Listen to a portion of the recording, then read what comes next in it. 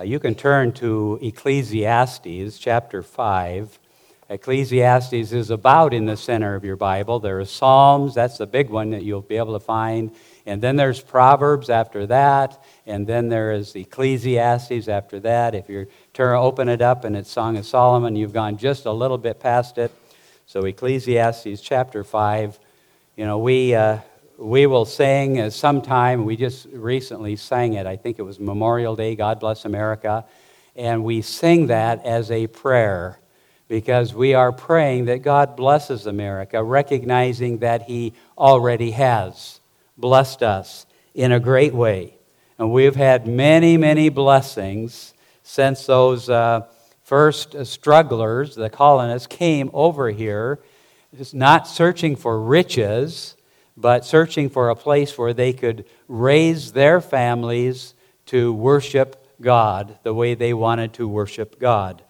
And so, and to organize their communities and families according to the laws of God. Now, a few centuries later, we are still incredibly blessed, profoundly blessed, tremendously blessed by God.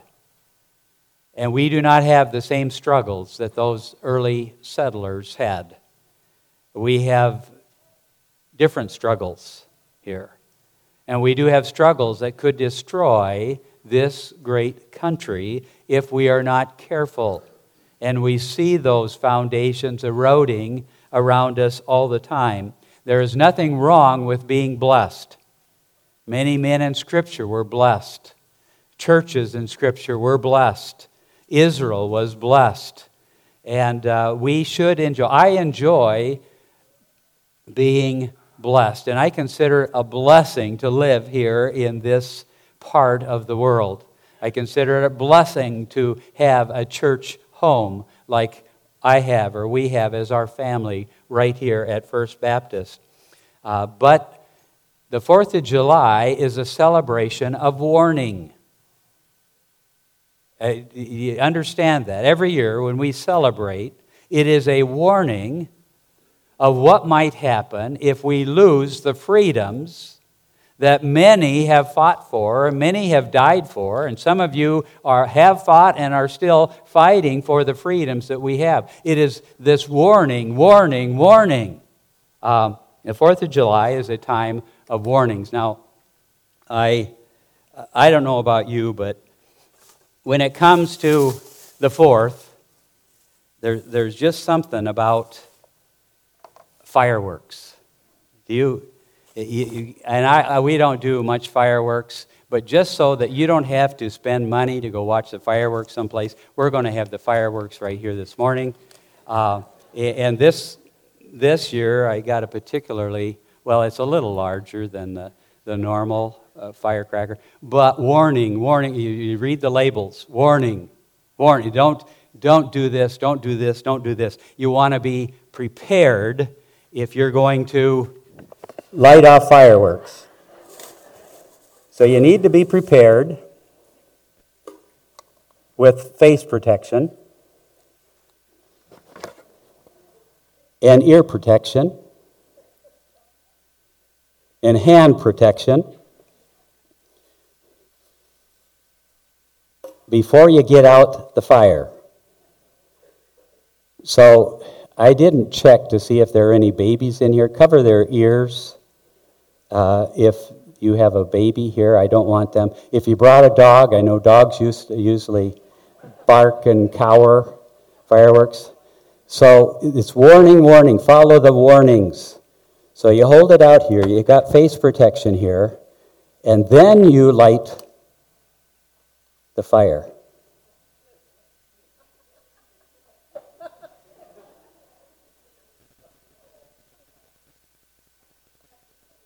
Well, I really didn't expect this pencil to blow up anyway. I mean, nobody in their right mind would light a real firecracker and hold it in their hand because that wouldn't be safe. There are warnings that say, don't hold these things in your hands. And so, but I've never had a pencil blow up in my hand before, and it didn't today either. But warnings. Warnings. The 4th of July is a time of warning.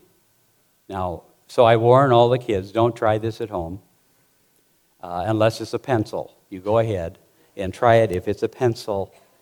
But being blessed by God brings about 2 monumental problems or life-destroying problems that Ecclesiastes begins to explain, or Solomon does in the book of Ecclesiastes.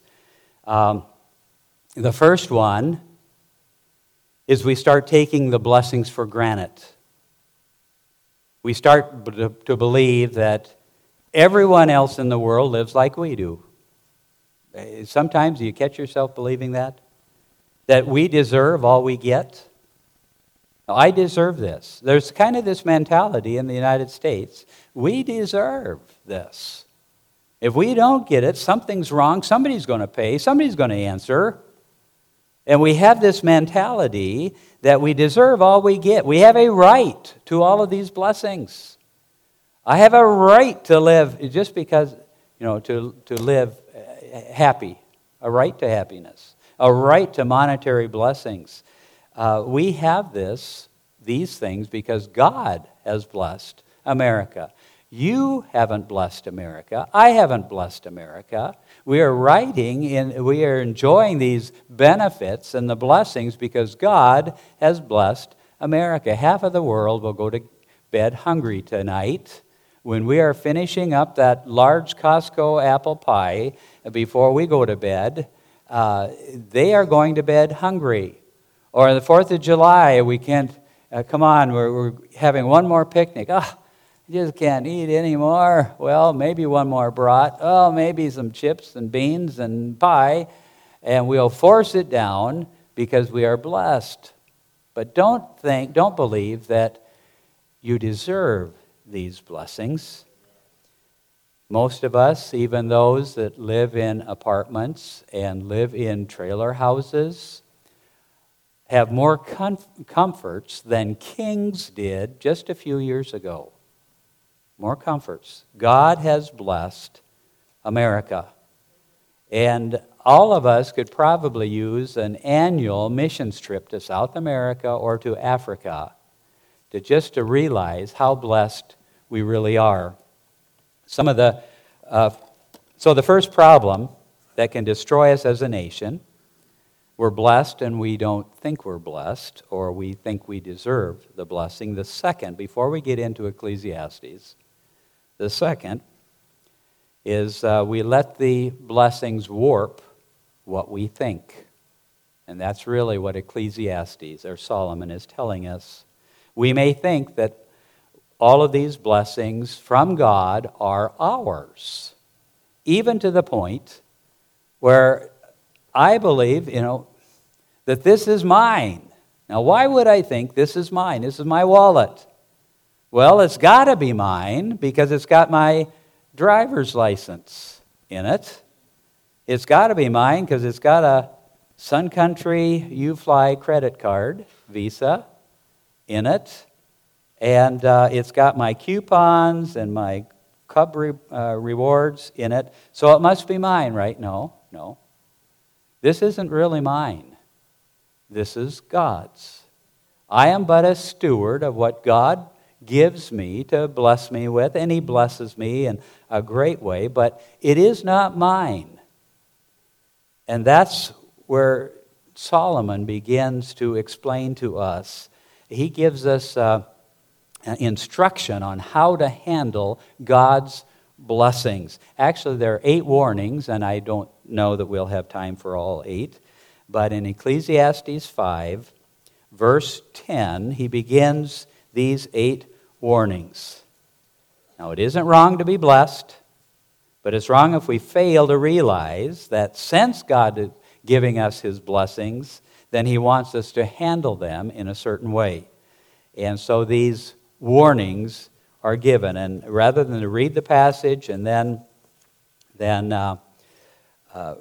read it all over again as I preach, I'm just going to go through. The first warning is found in verse 10, the first part of that. Ecclesiastes 5, verse 10. He that loveth silver shall not be satisfied with silver. Now, the lesson here, the warning here, is the more you have, the more you want. You get that? The more you have, the more you want. It doesn't have to be this way. Solomon is throwing out this warning. This isn't the way it should be. The more you have, the more you want. Solomon says this is what, maybe he was thinking of his own life. He never had enough. He was extremely wealthy. But he comes forth and he says, the more you have, the more you want. Maybe it's just a personal testimony that he has given here. Now, I would say, no, I'm satisfied. You would too. I know that it's true of most people, but I don't think that it's true of me. I think that if I had another $1,000 a month, I would be satisfied. Yeah. Or maybe you would need $2,000. I don't know. But if you got there, you would be satisfied, right? No. See, that's what he's saying. The more you have, the more you want. Never quite enough. Anybody here, don't raise your hands here, that you don't want any more. You don't want any more silver. You don't want any more gold. You don't want any more paycheck. You don't want any more retirement. You don't want... I think we have a tendency to be this way, unfortunately. God said you'll never be satisfied. If you love silver, you'll never be satisfied with silver. You'll never have quite enough. And the warning here is blessed people have grown to love silver. We are blessed, but we have grown to love silver. And then we'll never have enough. John, when he wrote 1 John, says, love not the world, neither the things that are in the world.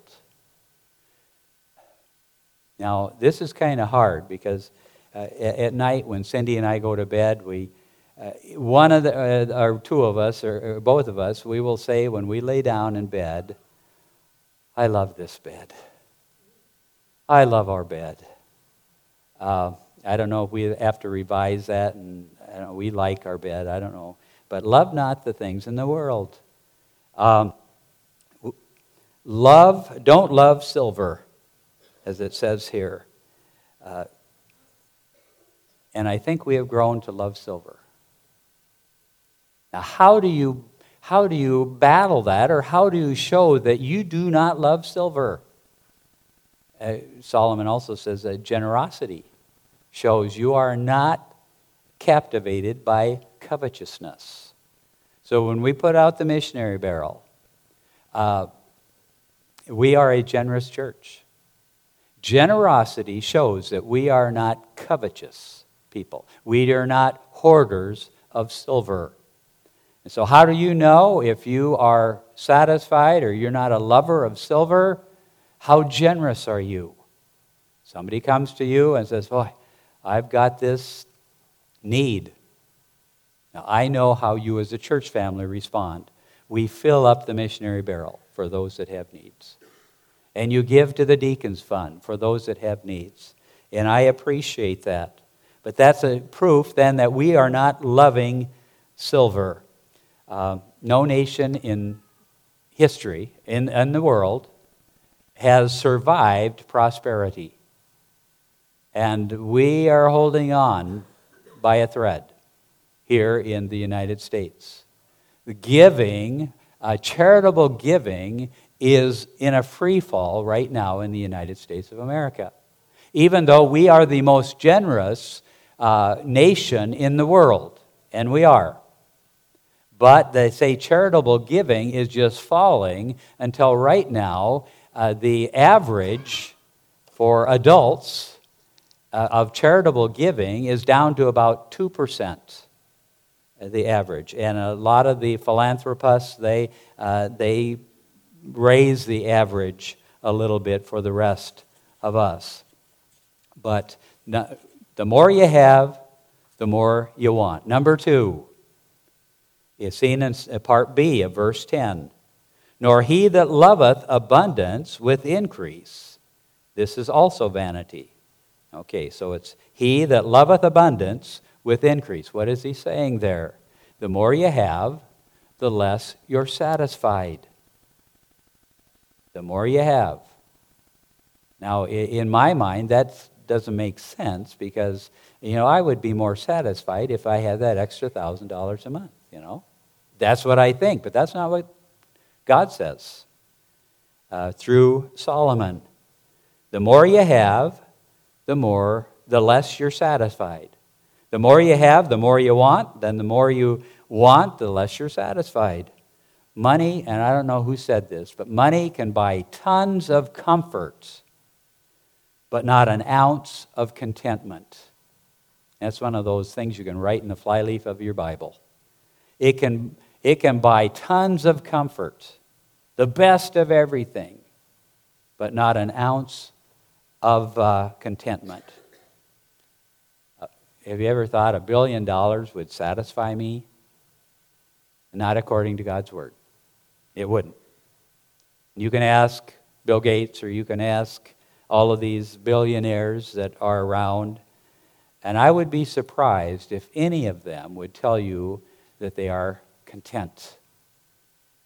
You can ask some of the movie stars that were millionaires anyway, that committed suicide, how content they were with life.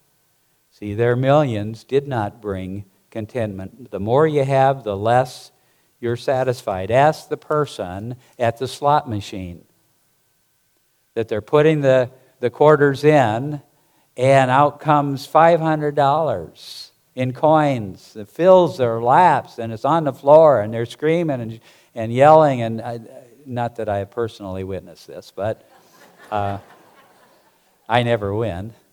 No. But they're gathering it all up. Where does it go? Where does it wind up? They sit back down and they start again until it's all gone. Because the more you have, the less you're satisfied. You win $500, the next one is going to win you $1,000. The next one is going to win you $10,000. And you walk out of there with less than you walked into there with. The third warning is seen in verse 11, the first part. When goods increase, they are increased that eat them. This is good. The more you have, the more people will come after it. See, that's what he's saying. When goods increase, you get a raise, you got more friends. They are increased that eat them. Hey, we're coming over. Take us out. Hey, you're buying. You got the raise. You're buying for everybody. The more you have, the more people will come after it. The Brainerd Dispatch had an article it's been a while ago, on some of the lottery winners in the community. And they followed up. They wrote the story when they hit it and the jackpot or whatever it was. And then they had a follow-up on it.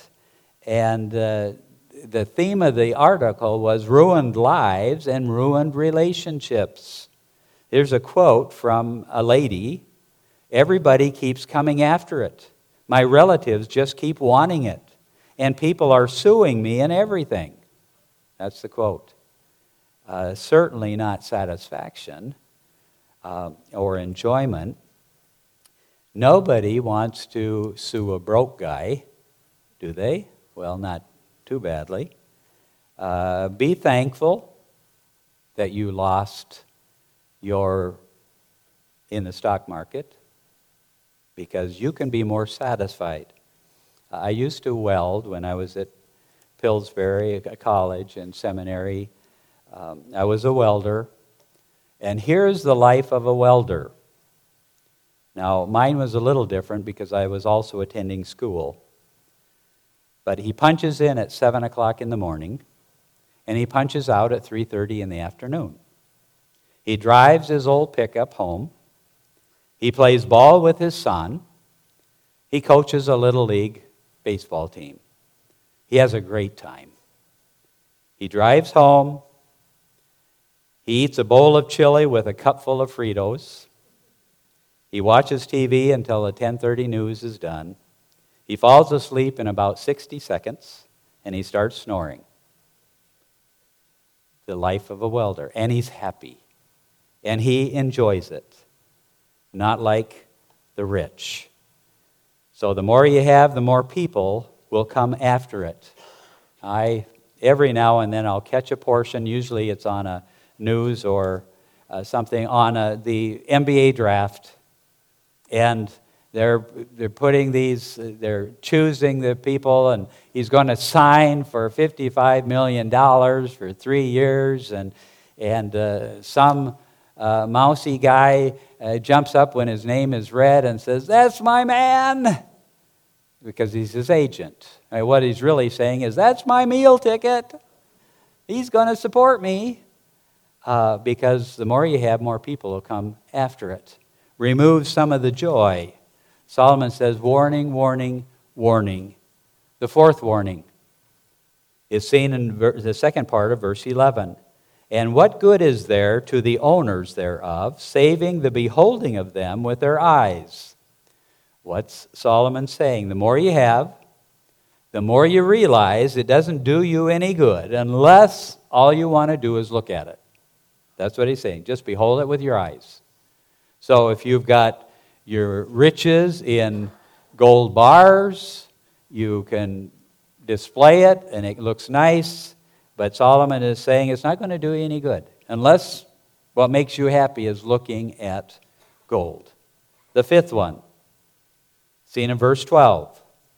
"The sleep of a laboring man is sweet, whether he eat little or much." Number 5, the more you have, the more you have to worry. Verse 12. Okay. "But the abundance of the rich will not suffer him to sleep." Okay. The one that doesn't have much, he can go to sleep. His sleep is sweet. The one who has much, the abundance of the rich, will not suffer him to sleep. So the more you have, the more you have to worry about. Concerned about your riches. What am I going to do? I know some of you say, well, I could use a little more to worry about. Don't you think that? Yeah, I'd like to worry just a little more. That would be worth it. But we normally say, I wonder if I have enough to retire.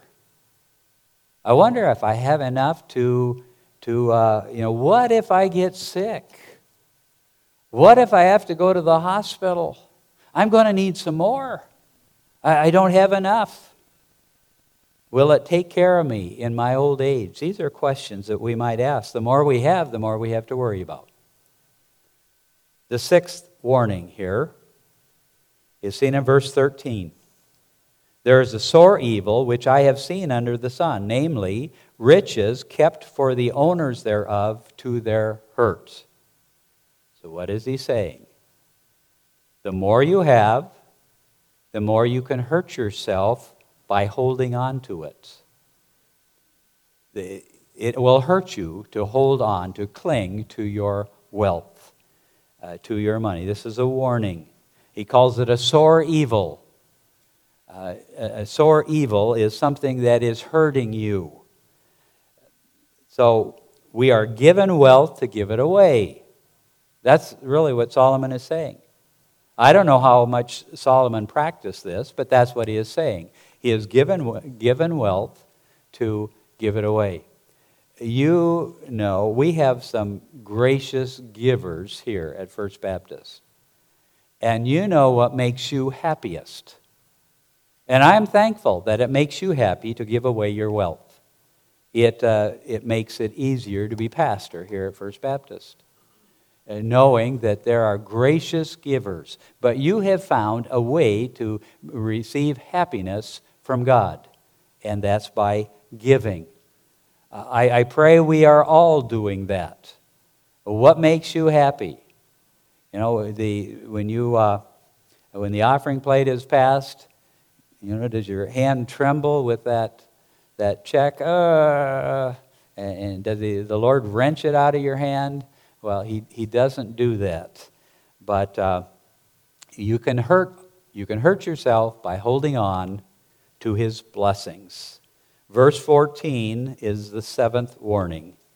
But those riches perish by evil travail, and He begetteth a son, and there is nothing in His hand. What is He saying here? The more you have to lose. When we become so cautious because we're afraid of losing what we have, God says we'll have nothing to pass on to our son. We will lose it all. We overly cautious, clenched fists, holding on, we'll have nothing to pass on to our son. Warning, warning, warning. The last warning here is seen in verse 15. As he came forth of his mother's womb, naked shall he return to go as he came, and shall take nothing of his labor which he may carry away in his hand. The last one is the more you have, the more you leave. The more you have, the more you leave, because you're not going to take any of it to glory. You have opportunity to invest in glory. You can lay up treasures in heaven, but it isn't going to come by hoarding on this earth.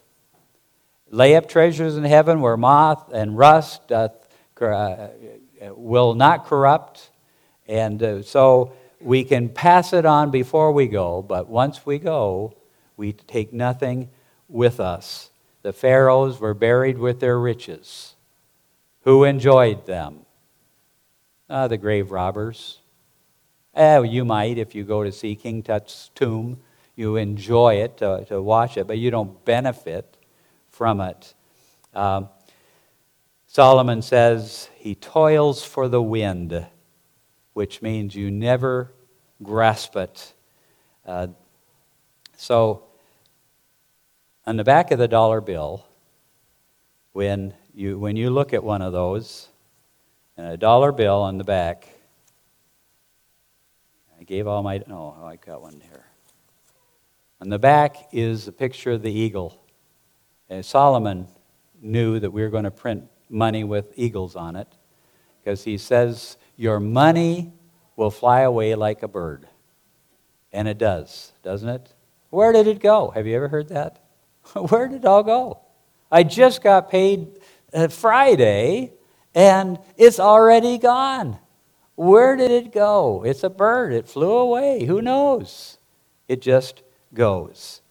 So lay up treasure in heaven, where moth and rust doesn't corrupt, nor thieves break in and steal. The best investment plan we have is to share what God blesses us with those around us. Lay up treasures in heaven. Use it for God's glory. Support a missionary. Encourage them. But now, a greater warning than how to handle our blessings is how we handle our souls. It is appointed unto men once to die, and after that, the judgment. What? When you die, there will be a judgment. Now, there are really two judgments. There's the judgment seat of Christ for believers, there's the great white throne judgment for unbelievers, but our souls will be judged.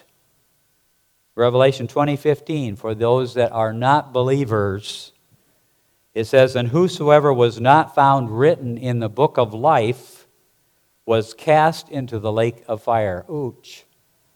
There's a judgment there.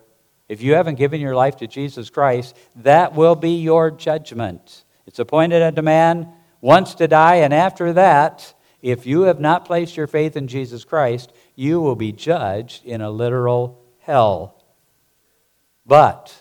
So there's something about this book of life. Call on the name of the Lord, and thou shalt be saved. You will have your name written in the book of life. That means that when judgment time comes for you, it is not going to be to cast into the lake of fire. You will be entered into heaven with your Lord. For by grace you're saved through faith, not of yourselves, not of works, lest any man should boast. It's God's grace extended to us because of what Jesus Christ did on the cross, and our faith in believing that Jesus died for me. And we ask Him to forgive us and save us, even as Terry mentioned in her testimony this morning. And then He makes us a child of God. We don't always act like children of God. But too bad, your name's written in the book of life and in permanent ink, believe it or not. And so you will not be cast into the lake of fire. Have your name written in that book. Warning, warning. Life, without life in Christ, all of your blessings are worthless. All of your blessings by being born in America will be useless without your life being in Christ. Let's pray. Father,